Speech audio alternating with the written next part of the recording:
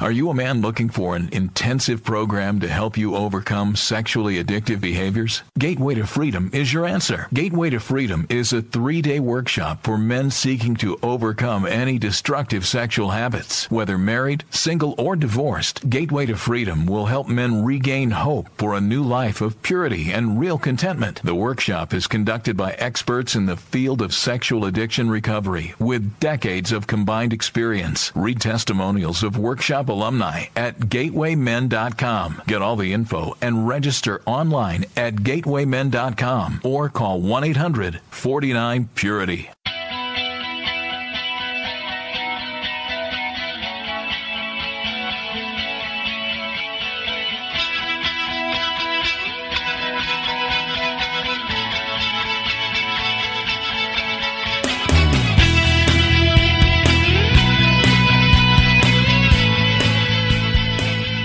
Good day, radio listeners. Welcome to this edition of the Pure Sex Radio broadcast. We're glad to have you with us. My name is Jonathan, and we have a special guest back with us. I actually don't recall right off the top of my head how long ago it's been, but it's been a little while. We have Kristen Jensen with us. And so, Kristen, thank you so much for being back with us. It's great to be with you, Jonathan. Thanks for having me. Yeah. So when you were with us last time, I mean, I think a lot of people, and I'm sure a lot of our listeners are familiar with the book that you wrote, Good Pictures, Bad Pictures. It's been a bestseller. It's helped just tons of parents just be able to begin navigating, hey, how do you help kids just begin to have these conversations about pornography and the dangers of it.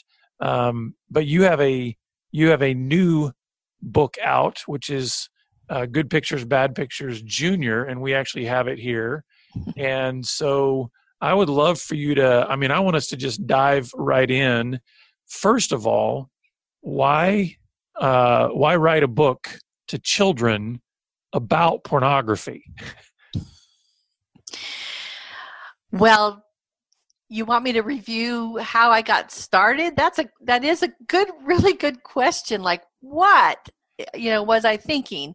Right. Well, I would never have come up with this on my own, but a friend of mine called me one evening and told me about how her 17-year-old son had been caught sexually molesting his younger brothers and sisters, and it was quite a large family, and come to find out he was involved with a lot of pornography.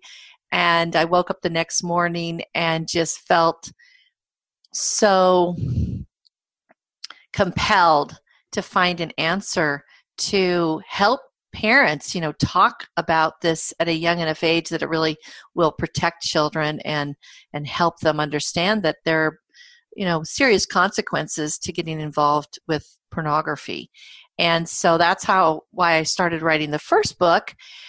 But then I started getting parents saying, well, I need this for my preschooler. And we had several asking me for a simpler version, something that they could read with their 3-year-old.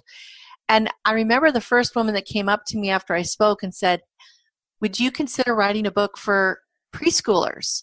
And it felt like someone had just sucker punched me, because I'm thinking, wow, I was getting kind of a certain amount of pushback from people like 7 years old. You want to talk to a 7-year-old about pornography? And now this mother is asking me to write a book for a 3-year-old.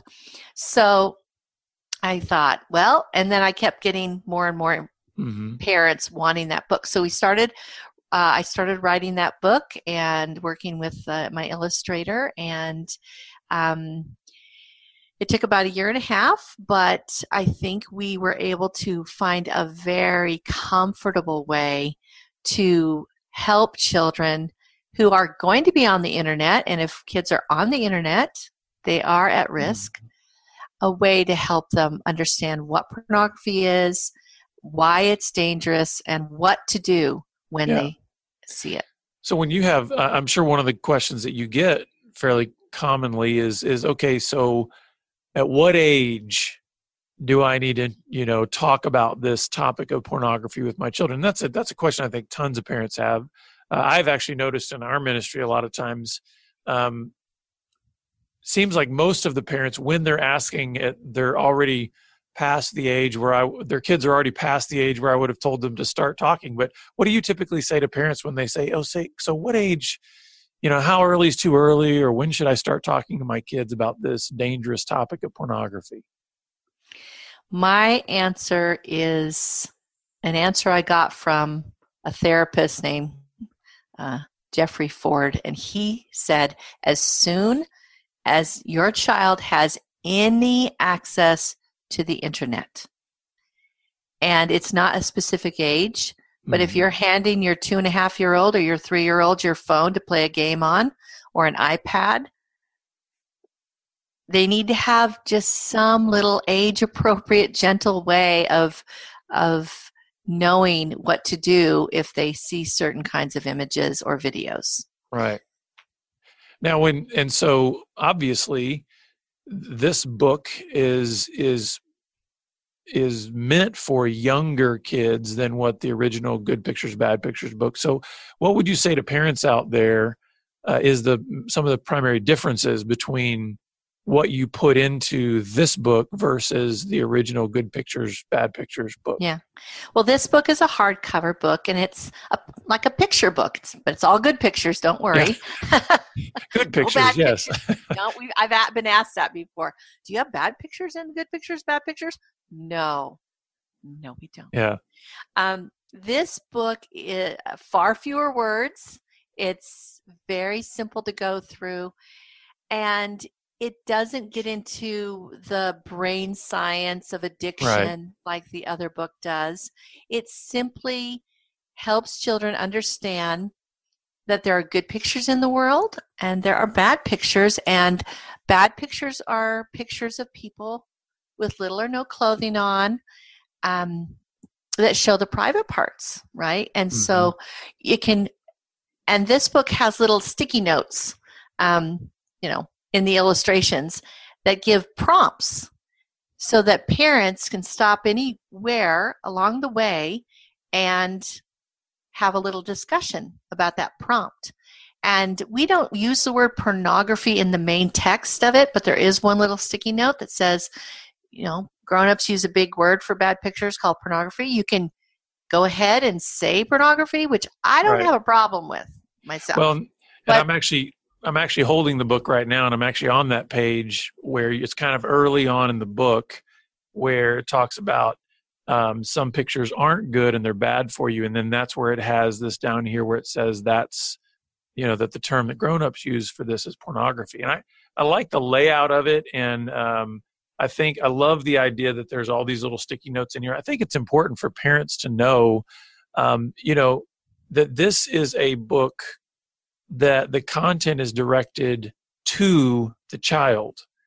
I think sometimes, there's a lot of parent books out there, right, that are trying to give information to parents for them to then deliver to their kids. That's what I think is a little bit different about this book is this is written, it's like a children's book. It is a children's book. It's a read aloud book. You read it to your child, and it's a tool to open that very important conversation in a way that's not going to ruin their innocence, that's actually going to protect their innocence and help you be a part of protecting that innocence. Parents, I've heard parents say all the time, okay, even experts, therapists, or people that know a lot about pornography, they say, I know a lot about it, but I don't know how to talk to my kids about it. Now, that's not I'm sure there's some therapists that are fine, but I've had therapists come and tell me that. And so we just designed this as a tool so that you can just sit down, read it, and kids love this book. I've been kind of surprised at how I've gotten feedback from kids that say, this is my favorite book. There are hidden cameras almost on every page. There's cameras you can look, so it kind of keeps their attention. They love to look for the little hidden camera, and we've tried to make it really fun and colorful and yet helpful. The other point I want to make about this book is that it's very non-shaming. We don't want kids to think that they're bad even if they see a bad picture. So we make sure that is a clear message. There's something good you can do if you see a bad picture. Yeah. And that message is really, really important for children, because children feel shame when they see pornography. They think they're going to get into trouble. They think that they're going to get blamed, right, Mm-hmm. for seeing it. They think that the person that showed them the pornography might get in trouble. They don't want to be involved in that. So it's very non-shaming, very comfortable way of approaching this topic and really protecting your child from a lot of problems. Right. And what do you say to the parents that have what I consider a very real concern that comes in the form of the question of, if I'm going to be having this conversation with my kid, very specifically, even though we put it in the terms good pictures, bad picture, but we're really talking about pornography, doesn't that have the potential to create a curiosity where it's going to introduce them to something that they want to search out versus the intended hope, which is causing them to be protected or not want to go do those things? How do you respond to those questions of parents saying, am I actually planting something in my kid that they're going to become curious about and then go do dangerous things, versus just maybe if I could put this conversation off a little while, wouldn't that be better? Well, I'll tell you, it's all about how much control and influence you want to have on your child. So you have only really two choices. That is, err on the side of letting Google determine when your child is introduced to pornography, anything about it, or taking control and say, hey, I'm going to inoculate you. So let's say we're visiting a country where the risk for getting measles or something like this is very high. Now, you could go to that country and you could say, well, I'm not going to worry about vaccinations. We'll probably be fine. Mm-hmm. Are you going to take that risk? And actually, the risk is a lot higher that your children will be exposed to pornography than that they would get some kind of childhood disease, really. So it just depends. How much control do you want to have? Yes, obviously there's a risk in everything. It may be that your child, but if you get in there and say, do you just say, I don't want my kid to think that cars are dangerous. We drive in the car, and I don't want them to get the opinion that they're dangerous. So I'm not going to warn them to not run out into the street. Mm-hmm. Right? And we don't do that. We say, don't run out into the street from the time they can walk. Always hold mommy's hand or daddy's hand when you cross the street. Watch out for cars, that kind of thing. It's the same thing. We send our kids out into the super highways of the internet, and they need to have a warning, an age-appropriate warning. That's our responsibility. It's on us to protect them, because there are very real dangers out there. And I have so many stories of kids getting exposed to pornography at a very young age. And because no one had talked to them, they went on to get pulled into it. But others who were warned knew exactly what to do and were protected. Now, why do you think that parents, and this seems to be universal, this struggle, why do you think it's so difficult for most parents to even begin these conversations with their kids? I found this to be almost universal among parents. In other words, I have yet to come across a parent that says, I feel completely adequate and not awkward whatsoever in talking about sexual stuff with my children. Every parent seems to have a struggle here. Sure. Why do you think it's so hard for many parents to have what they know maybe intellectually is a really important conversation, and really important conversations, plural, to have? Why do you think it's so hard for them to step into those waters? Because we want our children to have a childhood that is free from this. We want to live in that place where they don't have to know about this till they're 14. The problem is we don't live in that place. So we just don't have that reality. But I get it. I feel the same way. I have a new grandson, and I really could see the struggle of like when he's 3, reading him the book Grandma wrote. Right. But my daughter's already letting him look at that book. And he's like 7 months old. Right. So she just wants it to be a natural, normal thing. And I think that's the best way. I understand it is a struggle.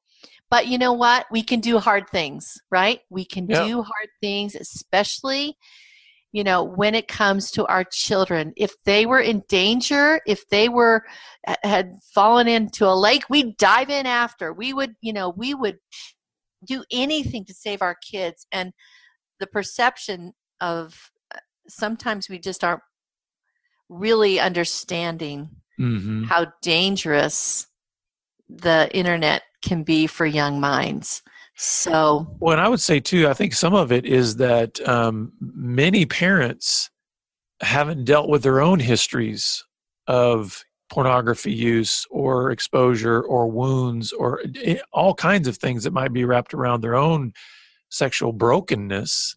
And so it feels terrifying then to realize that now they're raising a little them that they go, I want to make sure that they don't go through anything that I went through, but don't realize maybe the necessity that some of that means they're going to have to go through their own healing journey. They're going to have to deal with their own, some of these parents themselves are even still looking at pornography.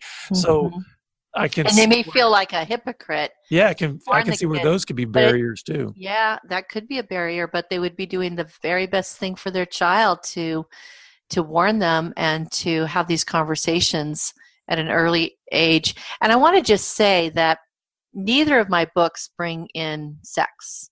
So there's nothing in these books that will reveal anything about sex. So you can read them way before you even begin those conversations.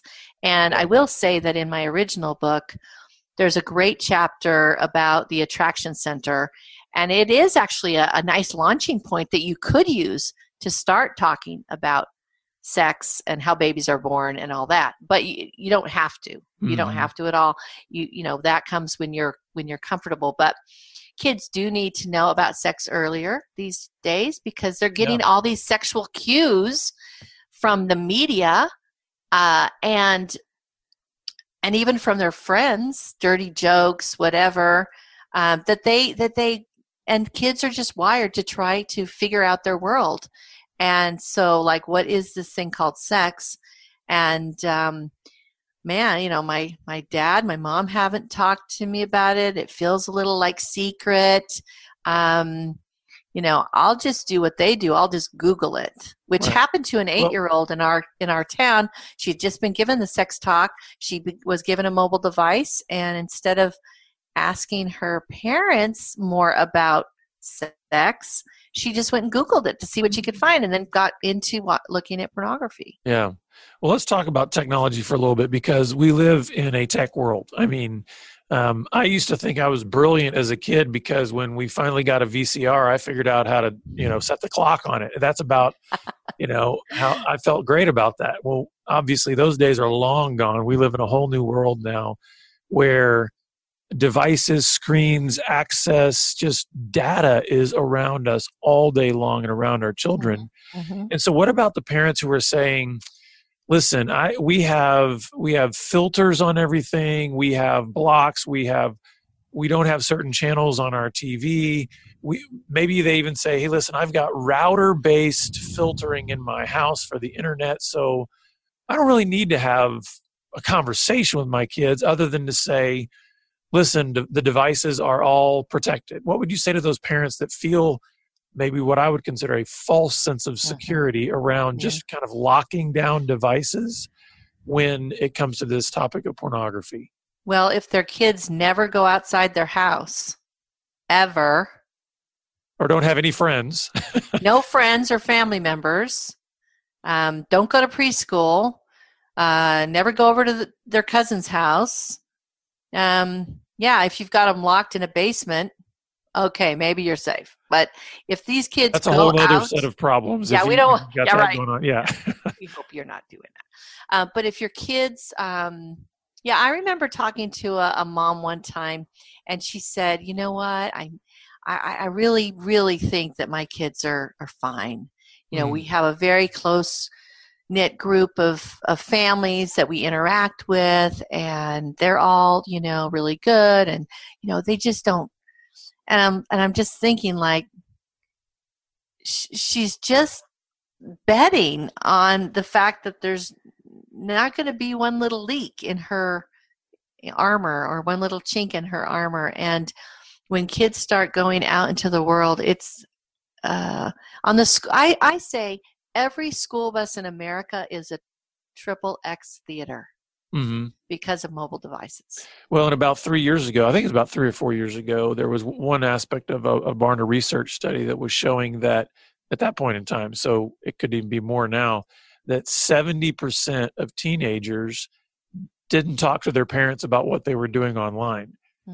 So it's like we have this false assumption that my kids will just tell me everything because I told them once or twice, you can tell me anything. Yeah. And it's like, that's not how it operates in the real world. We can tell our kids all day long, you can tell me anything. It doesn't mean they will tell us everything that they're looking at or seeing. So there is a huge gap. And as they get older, I think it gets, in many ways, it gets wider. And some children, as they grow and get middle school and high school, they almost want to protect their parents. They don't want to let them know about the world that they actually are living in. They want their parents to be blissfully ignorant. And I always tell parents to read the book American Girls, The Secret Lives of Social Media and the Secret Lives of Teenagers. That is eye-opening.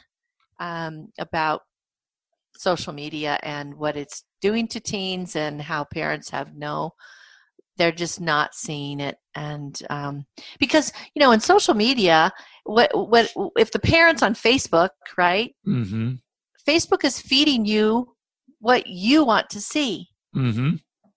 If you're not on the apps that your kids are on, you have no idea what's being passed around, the pressures they feel.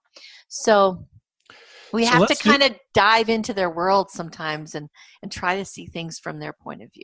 Yeah, and that's wonderful. And I can imagine there's some parents out there right now that are listening that are going, okay, I get it. I get the philosophy. I get the need. I have the desire. So let's kind of shift gears here, because you mentioned, you talk about how there are 4 best ways to protect your preschooler. So if this would be maybe practical to help those parents out there, like, hey, give me some guardrails here, some handrails to hang on to. What would be those things that might help those parents practically begin to help their preschooler or their young kid? Yeah. So the first one is to put a password protect all of your devices. This seems so simple and obvious, but I think you'd be surprised at how many parents don't do that. Right. For ease of use. They don't think their kids would, you know, there was a story of a little 8-year-old girl that would go up with her friend in her little playroom, get in the closet and watch porn on YouTube with their iPad. Wow. And she would just grab the iPad, kind of sneak it away and go, and it wasn't locked. And the first thing they did when they found out is put a password on that thing. And I've told many parents, like, do you have a password on your laptop? Do you have a password on your iPad? Do you have a password? And that's the first thing. So that's number 1. Very simple, but really important. Make sure that it's something that your kids don't know and can't figure out, or change it often, right? Right, yeah. Then, you should have some filtering devices. Filtering on the devices. You should have something there. And you should talk to your kids, and don't set it up like, especially with older kids, right? Like, this is a fence, because they'll just want to climb over it, Right. But just say, hey, we do this to protect all of us. We're not Yeah. just putting this on you. We're trying to protect our whole family, and these are the things that we feel like will be helpful. So make sure that you do have these filters installed. And then the other thing is, when you get your kids like on certain apps, for example, YouTube Kids, everyone trusted it until they found out there was horrible content being uploaded and that was getting around the algorithms of YouTube Kids. And because it looked like, Peppa the Pig, but it was a really horrible version of Peppa the Pig, and people knew that they could get a lot of clicks and then they could earn a lot of money. So, I mean, it's all, and I think YouTube Kids has really cracked down on that, but you should be mindful that it's nothing is perfect, and they have some new controls. And so on our blog at protectyoungminds.org, we have a post entitled "At Last, Stronger YouTube Kids Parental Controls, a Step-by-Step Guide." And you can go there, and you can also download some alternatives to YouTube Kids. So this is the thing. YouTube Kids is curated in a way, I mean, it's all done by computer algorithms, right? Right. It's not like every video that's uploaded is seen by an actual person at Google or YouTube. Right. And they say, okay, well, this is all right. No, but there are some sites that are curated like by a human, and they see, okay, this is the only videos we have up on this site, and they're all curated by a human. So I think we have a list of those, and that could be something you would definitely want to look at. The fourth thing, though, is, again, helping that child install an internal filter by starting that conversation at a young age. Young children, they're not blown away by this. They don't have all this baggage in their brain, like the horribleness of pornography and the violence and all that. They just know, oh, if I see a picture of people showing their private parts, I should tell mommy or daddy, right? And it's simple, just simple like that. We have all this baggage of what porn is in our brain. And we think that's what we're kind of exposing our kids to when we just give them a simple definition. We're not. So they will accept it just like you tell them, not to cross the street without holding hands or in any of a number of different situations where they might be in danger.